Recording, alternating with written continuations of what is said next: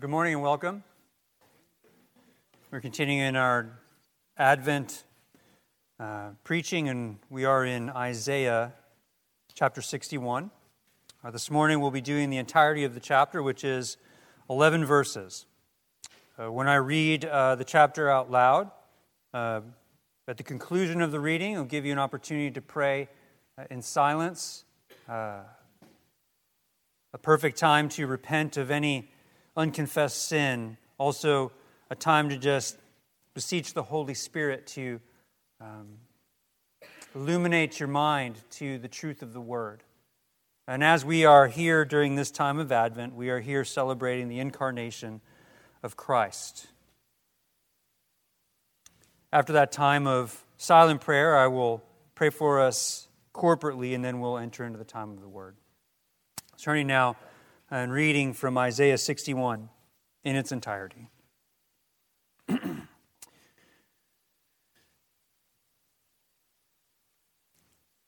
Spirit of the Lord God is upon me, because the Lord has anointed me to bring good news to the poor. He has sent me to bind up the brokenhearted, to proclaim liberty to the captives, and the opening of the prison to those who are bound, to proclaim the year of the Lord's favor and the day of vengeance of our God, to comfort all who mourn, to grant to those who mourn in Zion, to give them a beautiful headdress instead of ashes, the oil of gladness instead of mourning, the garment of praise instead of a faint spirit, that they may be called oaks of righteousness, the planting of the Lord, that He may be glorified. They shall build up the ancient ruins. They shall raise up the former devastations. They shall repair the ruined cities, the devastations of many generations. Strangers shall stand and tend your flocks. Foreigners shall be your plowmen and vine dressers. But you shall be called the priests of the Lord. They shall speak of you as the ministers of our God. You shall eat the wealth of the nations, and in their glory you shall boast. Instead of your shame, there shall be a double portion. Instead of dishonor, they shall rejoice in their lot. Therefore, in their land they shall possess a double portion. They shall have everlasting joy. For I, the Lord, love justice. I hate robbery and wrong. I will faithfully give them their recompense, and I will make an everlasting covenant with them. Their offspring shall be known among the nations, and their descendants in the midst of the peoples. All who see them shall acknowledge them, that they are an offspring the Lord has blessed.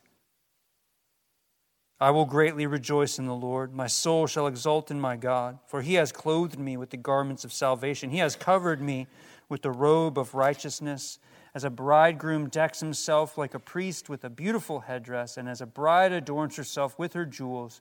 For as the earth brings forth its sprouts, and as a garden causes what is sown in it to sprout up, so the Lord God will cause righteousness and praise to sprout up before all the nations. This is the word of God. Please take this time to pray.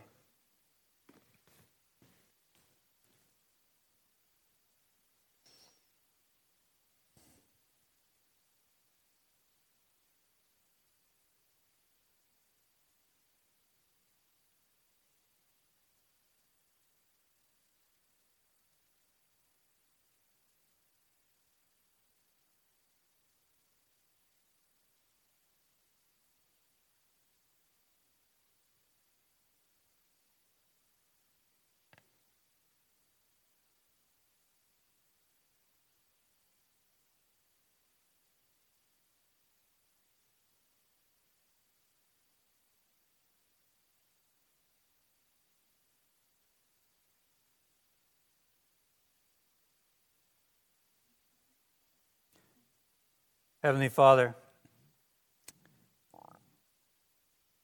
the church gathers here on the Lord's Day to celebrate the resurrection of the Son of God.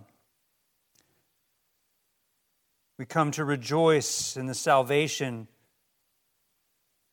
purchased by the blood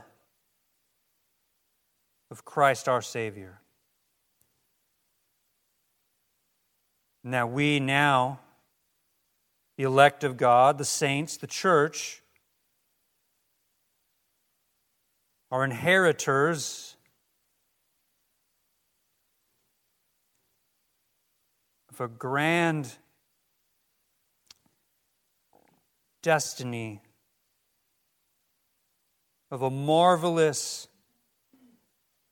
home that we did not work for, that we did not earn.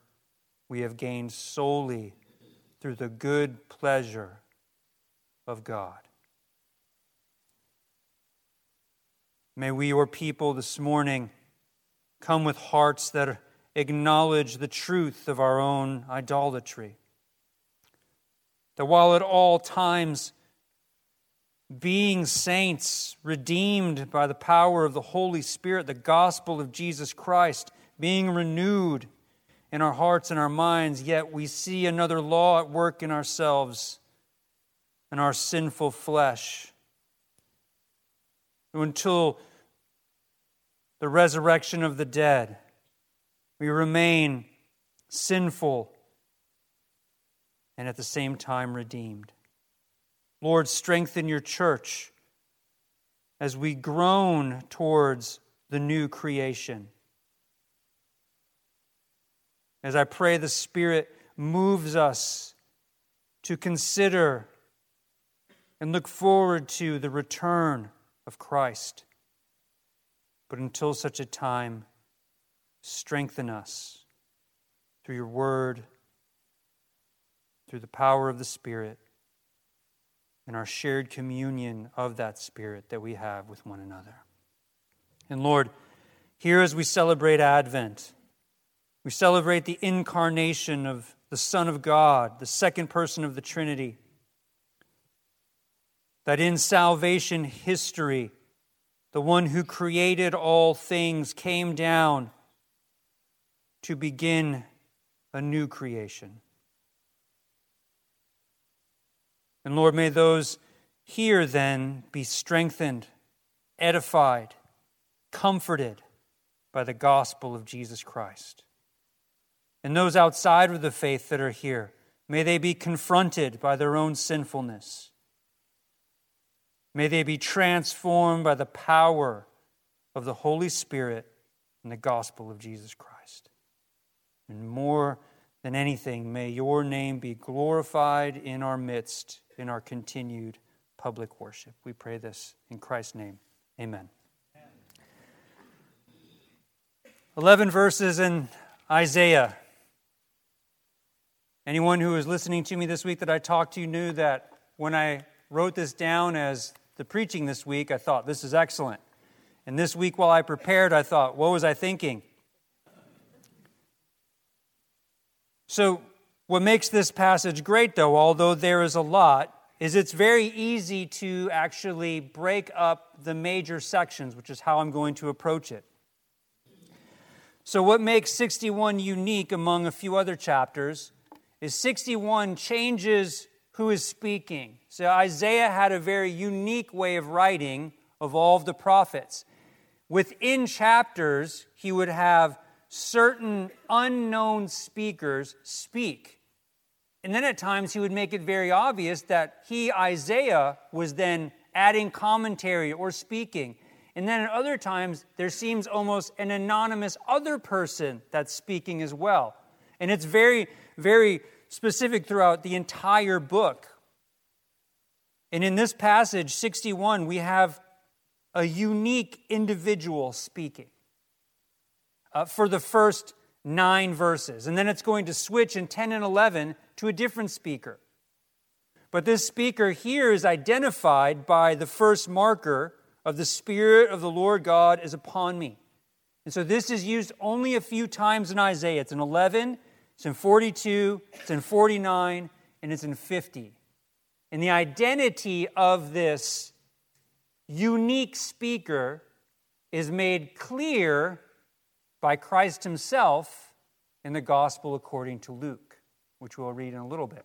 I'm going to give you a spoiler alert. This is a messianic passage. This is the long-awaited one.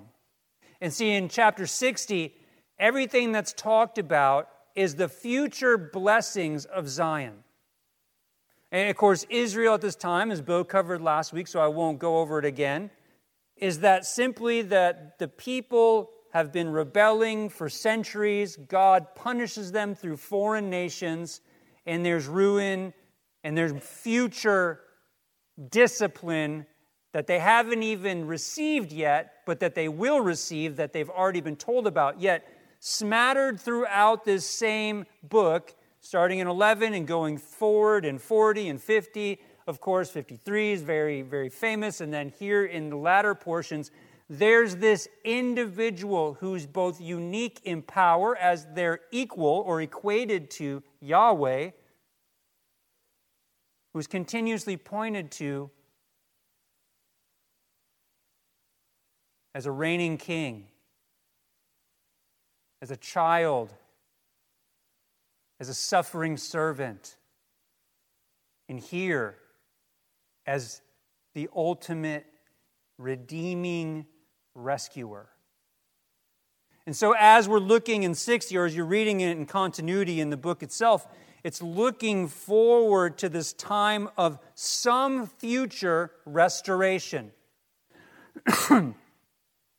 So I'm going to, for our time's sake and the amount of verses we have, take large chunks, kind of make a few points, but I also want to tell you a few things that this passage, unfortunately, what people will do with it, that takes away from the majesty. Number one, if you take this passage and you simply say, well, this is about the rebuilding of temple after they return from exile in Ezra and Nehemiah. Maybe, except Jesus quotes it and says that it's being fulfilled in their midst. So while there's some central verses here in 61 that talk about ruin and rebuilding ruin and all these things, the predominant work of this mysterious figure isn't the actual rebuilding of anything, it's the release of all of these things that we'll read about today. He's coming to reverse things that have come because of sin.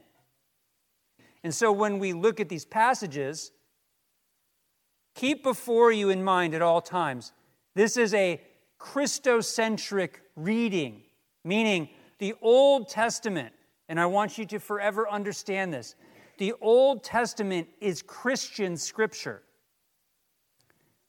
Now, I never do this, and for guests, I apologize. Unless you like this, in which you're welcome. Repeat after me. The Old Testament is Christian scripture. I'll never put that through you put you through that, well, at least not anytime soon. And so, the author of Hebrews, Peter in his epistles, Paul in his epistles, Jesus in his account to the apostles, and the witnesses after the resurrection, and who he's going to talk to and revealing himself, and he's revealing the scriptures, he's telling them it's all about me. And so this mysterious individual is Messiah. And let's now look at his uniqueness. The Spirit of the Lord God is upon me because the Lord has anointed me to bring good news to the poor.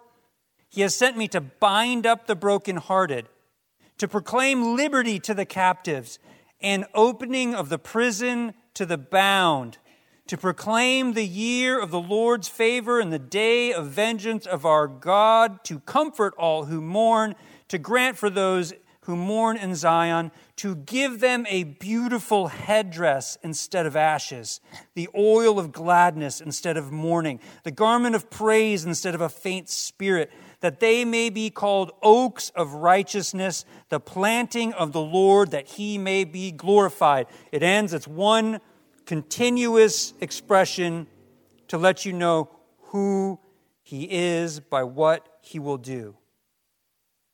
As I mentioned before, 11, 42, 49, 50, the Spirit of the Lord of God is upon me as a particular designation for this person. What made it unique is the anointing aspect of the Spirit, meaning the Spirit covered them like oil. This is unique in all of Scripture, and throughout the history of Christianity has been interpreted principally and solely as Christ is this one who comes as Messiah. And the proof of this anointing or this covering of the Spirit is at his baptism, as well as the continuous works that he does in his ministry. I'm going to turn now to Luke. And you don't have to turn there. I'm going to read it fast, but if you would like, that's fine.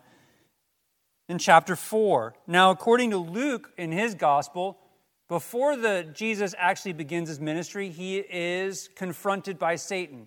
And he has the temptation. And of course, we know he passes the temptation.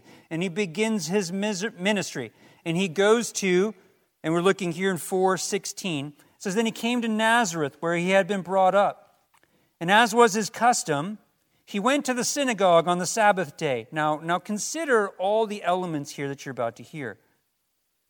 "And he stood up to read, and the scroll of the prophet Isaiah was given to him. He unrolled the scroll and found the place where it was written." Now, if you imagine for a moment, Jesus is coming into a place where he will describe here in a little bit, only in his hometown does a prophet find no honor. And yet he's asked to read the scroll of Isaiah. And he just happens to open it, right? It's like when you go, I don't know what I'm going to read in my Bible today. This has something for me, rather than structure anyway. All of this is the sovereign hand of God as Messiah now in the midst of an unbelieving people who were supposed to be looking for him and yearning for him and being prepared for him by making a light on a hill. And he comes into their midst and he reads this. "The Spirit of the Lord is upon me. Because he has anointed me to proclaim good news to the poor, he has sent me to proclaim liberty to the captives, recovery of sight to the blind, to set at liberty those who are oppressed, to proclaim the year of the Lord's favor." Does that sound familiar? It should. "He rolled up the scroll, gave it back to the attendant, and sat down. And the eyes of all the synagogue were fixed on him." The way that teaching took place was a reading and then a reclining, and then questions would be asked of the teacher, and the teacher would answer the questions. "And he began to say to them, 'Today, this scripture has been fulfilled in your hearing.' And all spoke well of him and marveled at the gracious words that were coming from his mouth. And they said, 'Is not this Joseph's son?' And he said to them, 'Doubtless you will quote me this proverb, Physician, heal yourself. What we have heard you did at Capernaum, do here in your hometown as well.' And he said, 'Truly I say to you, no prophet is acceptable in his hometown. But in truth I tell you, there were many widows in Israel in the days of Elijah, when the heavens were shut up 3 years and 6 months, and a great famine came over all the land. Elijah was sent to none of them, but only to Zarephath in the land of Sidon, to a woman who was a widow. And there were many lepers in Israel in the time of the prophet Elisha, and none of them was cleansed, but only Naaman the Syrian.'" So, if you don't understand what's happened, he's read this, sat down, and said, "Now this has been fulfilled." And his emphasis is on, since I've arrived and I've come before you, the day of the Lord's, both what we'll see later, the gratitude or graciousness has arrived. And their response is, "Oh yeah, prove it. We heard about what you did in Capernaum, that you did these acts. Do them here." And then his answer is, "Well, there was a lot of lepers, but only one was healed. Only these," and if you're paying attention, during the time of Elijah, during the time of Elisha, only these Gentiles were healed. Only these outside of Israel were healed. What he's saying is, there'll be no miraculous works done to prove who I am. And I'm not going to read the rest, but they take Jesus and attempt to murder him. So, as he comes, thinking of this passage we just read, it's a passage of rescue and redemption. It's a passage of a promise long ago that God promised the seed of the woman would crush the head of the serpent, the one that we were waiting for, that they were supposed to be anticipating, that they had only thought of in terms of a physical king who would be strong enough to overthrow Rome or any army or any foreign nation that they would be subject to. And yet Jesus comes in their midst, the God-man. No recognition that it's not simply the seed of the woman, but by the Spirit of God. Only the God-man would be able to do the work of Messiah.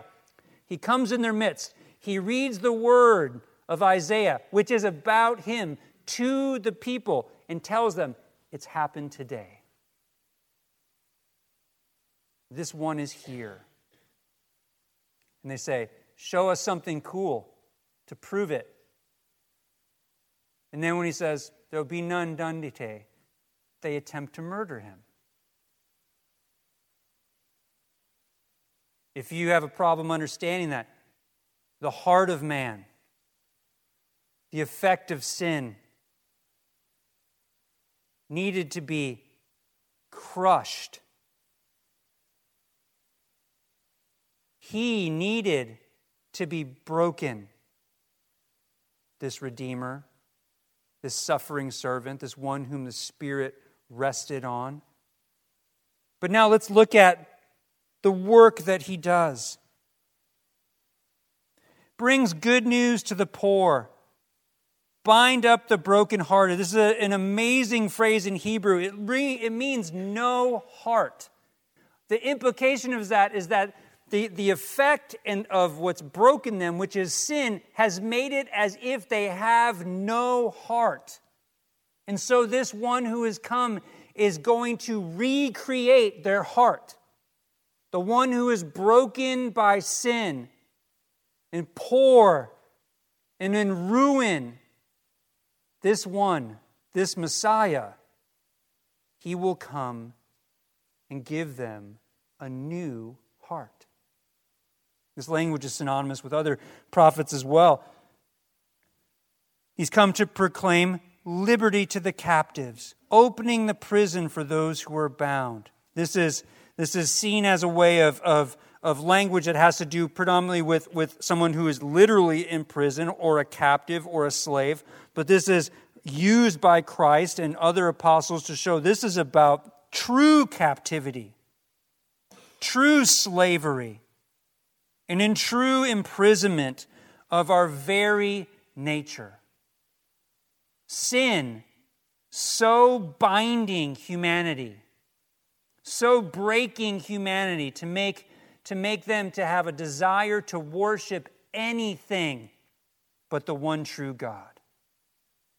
This Messiah would come and deliver to them new hearts, release them from prison, release them from bondage. All of these things have to do with what Christ would do. When he goes before the synagogue and announces he's here today, and the work that he does afterwards is healing and teaching and feeding and all of these physical things that are at the moment, this person can now see, this person can now walk, the hungry are now fed. Those are all just showing a tiny piece of the reality of why he's here. And John, when he talks about he's the bread of life, you're going to never go hungry. Everyone that ate of the fish and the loaves, they were hungry again. Never hunger again. Never thirst again. This unique one, Messiah, who we've been waiting for,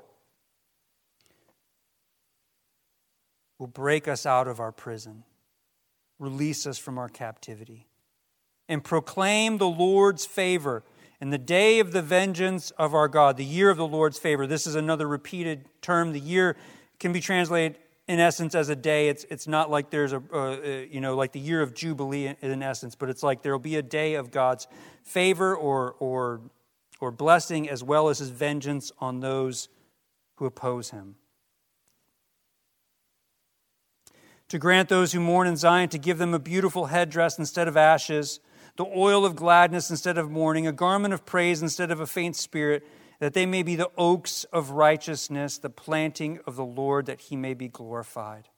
This is also very simple. In ancient Near Eastern times, to mourn, you would cover yourself in ashes. You would, if you were a man, you would shave your beard, shave your head. You would put on it was all outward representation that you were mourning over something, whether it was sin, whether it was a death, whether it was some other thing. Your mourning was to show everyone, I'm in mourning. Something grievous has happened. Therefore, I am showing everyone this place that I'm at so that you would know I'm in mourning. And so, humanity, lost, broken in sin, is at all times grieving the loss. Now, when you're an unbeliever, it doesn't feel that way, but your lack of fellowship and ability to even have relationship with the one who created you you are in a state of constant mourning for the brokenness of that or the divorce of that relationship. It's as you are in a perpetual state of ashes and sackcloth. But this Redeemer, who by his work, particularly and especially his work on the cross, and through his blood and through his sacrifice, that Creator and that creature who have no ability to have relationship with one another because one is unholy and the other is holy, the Creator makes a way through the Son for that creature to now be back in relationship with him. So those who are redeemed no longer are in mourning, and as the phrase, or as it continues, comfort. And you can just look at each one. A beautiful crown, it says headdress, but a beautiful crown instead of ashes. Rather than mourning, you're a part of the royal family. A garment of praise instead of a faint spirit. By the knowledge of what this one has done and he's going to do, the sackcloth is taken off. The ashes are removed. Oil is used to anoint you, to show your gladness and that you're rejoicing in that. And look at all of this. This one, this Christ, this Messiah, this Redeemer, the one the long waited for, all of this, that they may be called what? Oaks of righteousness. The one whom is being called to this deliverer will be called oaks of righteousness. Now the Hebrew word has to do with the type of tree, but the translation is oaks of righteousness simply because it means strong, durable, impervious. God is going to make these ones who are defined by mourning and ashes and sackcloth and grief, and instead they're going to wear crowns and wear anointing oil and have clothes that resembles that of royalty, and they're now going to be called oaks of righteousness. All of those who come to Christ, who were once in all of these places, are made now symbols of God's glory. Because that's what it says. They're made oaks of righteousness, the planting of the Lord, that what? He may be glorified. So in this work that this Messiah was going to do and now has done, was always a display of God's mercy, of His grace, His redemption, in order that people once more would be able to glorify him. When you were brought out of your ashes, your mourning, when you came to faith in Christ, whether it was as a mature individual or a child, this is the work that God did for you. In eternity past, this plan was made by the triune God whom we worship. No work of your own, no rigor that you could put towards it. God loved you before you were born and did all this. And now you are the planting of God, made durable and strong by the Spirit, by God's own righteousness, so that until the time that you are rejoined with Him and He completes His recreation of all things when He returns, you might stand firm, you who were once weak. Do you see it? When Jesus tells the synagogue, "This is here before you today," they should have shouted hallelujah and celebrated. He's finally arrived, but because of the darkness of the hearts of men, He was rejected. Verses 4 and 5 and 6 are generally kind of this idea of what will happen because of what He's done. Building up ancient ruins, former devastations, shall repair our ruined city, the devastation of many generations. Strangers shall stand and tend your flocks. Foreigners shall be your plowmen and vine dressers. All of this has to do with what will look like some type of future blessing as evidence that you have been called into out of this element of ashes and gladness. Ashes to gladness and all of these things. Many believe this has to do with the rebuilding of the temple during Ezra and Nehemiah, but as I mentioned earlier, Jesus is going to say that this has arrived now, not back then, and then He's going to call judgment on the temple, which will be destroyed. So the reality of this verses has more to do with the future, has more to do with Christ, has more to do with the church, has more to do with you and I. Moving to verse 6, "But you shall be called the priests of the Lord." Peter uses as an analogy in his epistle. "They shall speak of you as the ministers of our God." Hebrews uses this in 3 occasions. "You shall eat the wealth of nations, and in their glory you shall boast." Again, talking about this blessing that will be received through this one who is going to redeem and rescue His people. And then this is the one I wanted to rest on. We've talked often about the kingdom and the reality of being a kingdom recipient, one who will receive a place in this kingdom that Christ inaugurated in His incarnation and gradually through His ministry is picking those who are a part of it. You're with me, you follow me, you follow me. And the preaching goes out of the gospel. And the kingdom begins with Christ. And it's here now. Not in its full form, but as the church gathers together from the time of the giving of the Spirit at Pentecost until Christ returns, the kingdom is made evident in the midst of the fallen kingdom we still reside in, this world that is broken by sin, where disease and death reign still, and where Christianity is set apart from all other philosophies of life. Isn't that when we see death, we don't go, "Oh, it's the circle of life," just like, the lion saying. No, it's not natural. We recognize death as unnatural.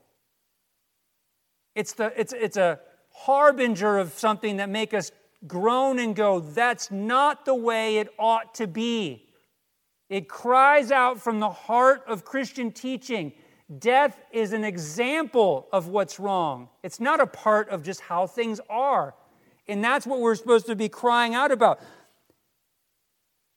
Violence, crime, what looks like the innocent going, just being ruined, and the guilty just being, and the criminals being like, everything's just fine. Why is Job is crying out? Why do these things happen to the righteous and the unrighteous go on their way? All of these things that you see should make you go, yes, this world is broken. And there's only one rescuer. There's only one answer to this brokenness. It's not going to end here and now, but it started to end 2,000 years ago. And when we celebrate Advent, the momentous occasion of the Word made flesh, we can't lose sight of its place within redemptive history. Creation, fall, incarnation, crucifixion, resurrection, ascension, sending of the Spirit, the establishing of the church, the priesthood of all believers, who will be called the priests of God, the ministers of the Lord, who send out His word and share His gospel until the consummation, when He returns in recognition of His glory and our total dependence on Him. We are His flock. We are His ministers. And instead of your shame, this is inheritance. There shall be a double portion. They're no longer dishonor, but they will have a double portion at the end of 7, an everlasting joy. This isn't about a singular time of temple being rebuilt in the 4th century BC. Everlasting joy means everlasting joy. This is pointing to the inheritance that comes with the return of Christ and the recreation of all things. Well, He will call the nations to Himself. All from every nation, who are those who are His, will partake in His kingdom.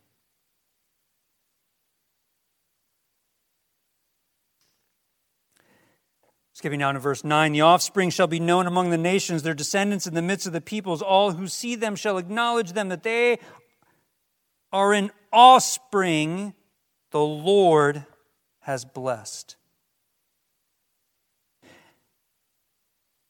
This now mysterious speaker, who Jesus introduces as Himself in Isaiah's story, ends in another mysterious speaker now responds to what was just said.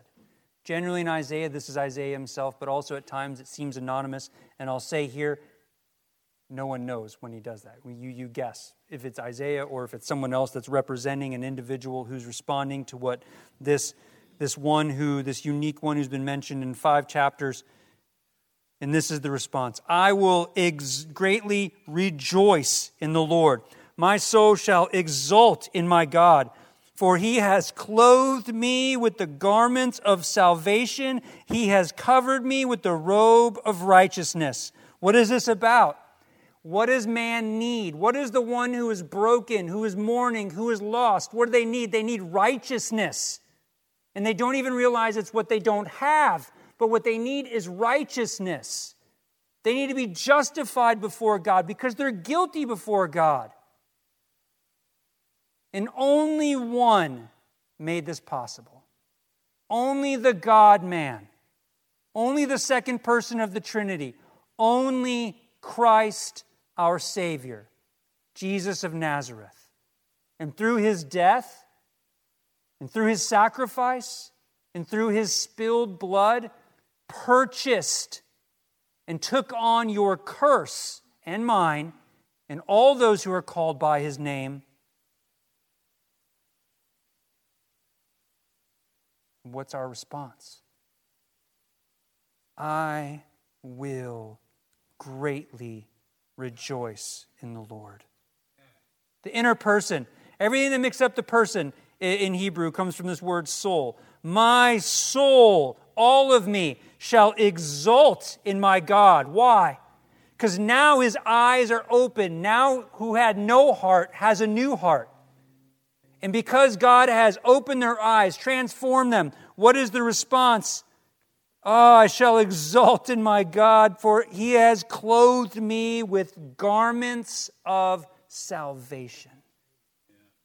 Robes of righteousness. What do they need? Salvation. What are they missing? Righteousness. Who can give it to them? Only Christ. And it ends with beautiful language that is kind of a reflection of many things. But as a bridegroom decks himself like a priest with a beautiful headdress, and as a bride adorns herself with her jewels,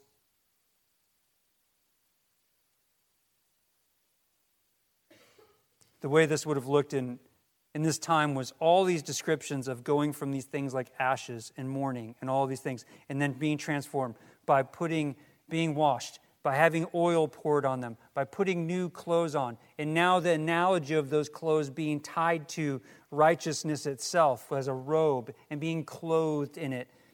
And now as a bridegroom decks themselves. And so the elaborate way in which a bride and a bridegroom would present themselves on their wedding with kind of the best of all possible things, with jewelry and for her and being adorned in the most beautiful clothes, and he wearing the most festive or most valuable robe and anointing himself in expensive oil and wearing a crown. Just like that. Just like you see the physical way in which, think of where you like to dress up. Think of your wedding day, if that makes sense, or prom, or some other event where you're like, it's taken me a long time to look this way. It's kind of fake, but whatever. I look pretty good. Like that. Except there was no hair appointment. I'm obviously talking about the ladies. There's no hair appointment. There's no tuxedo rental. Matter of fact, there's no effort at all on their part. God said, mine.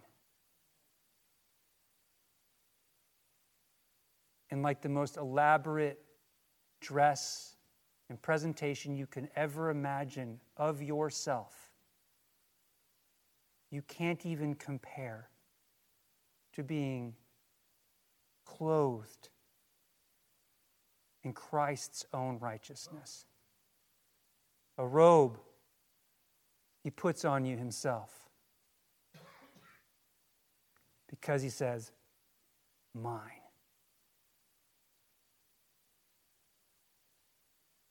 For as the earth brings forth its sprouts, and as a garden causes what is sown in it to sprout up, so the Lord God will cause righteousness and praise to sprout up before all the nations.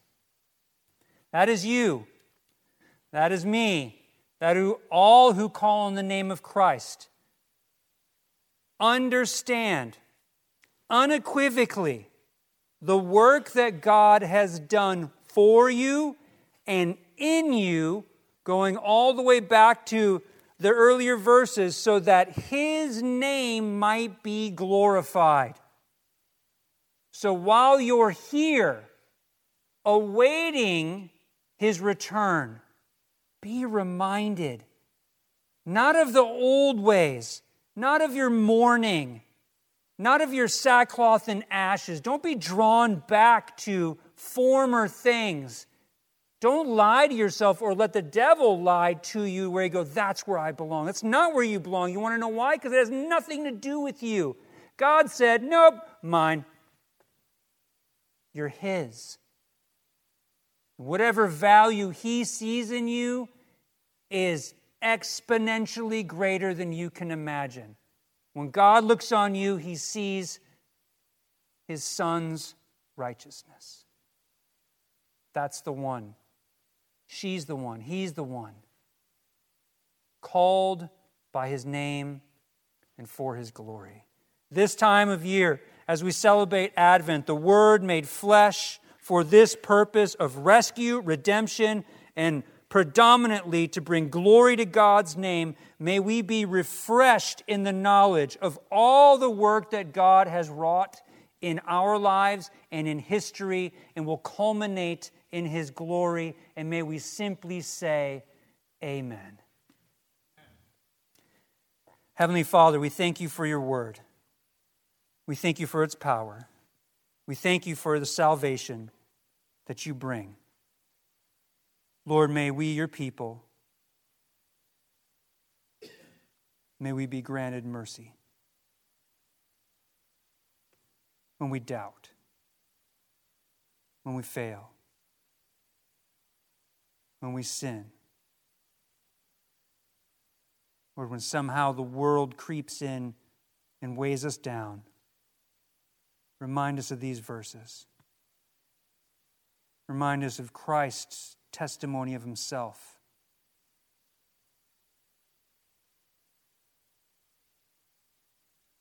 That the day of the Lord has arrived. And as the bridegroom and the bride adorn themselves, we have been adorned with His very own righteousness. The great Redeemer and Rescuer, Christ. God, draw us closer to Christ, that we might look more and more like Him and less like the world. We pray this in Christ's name. Amen.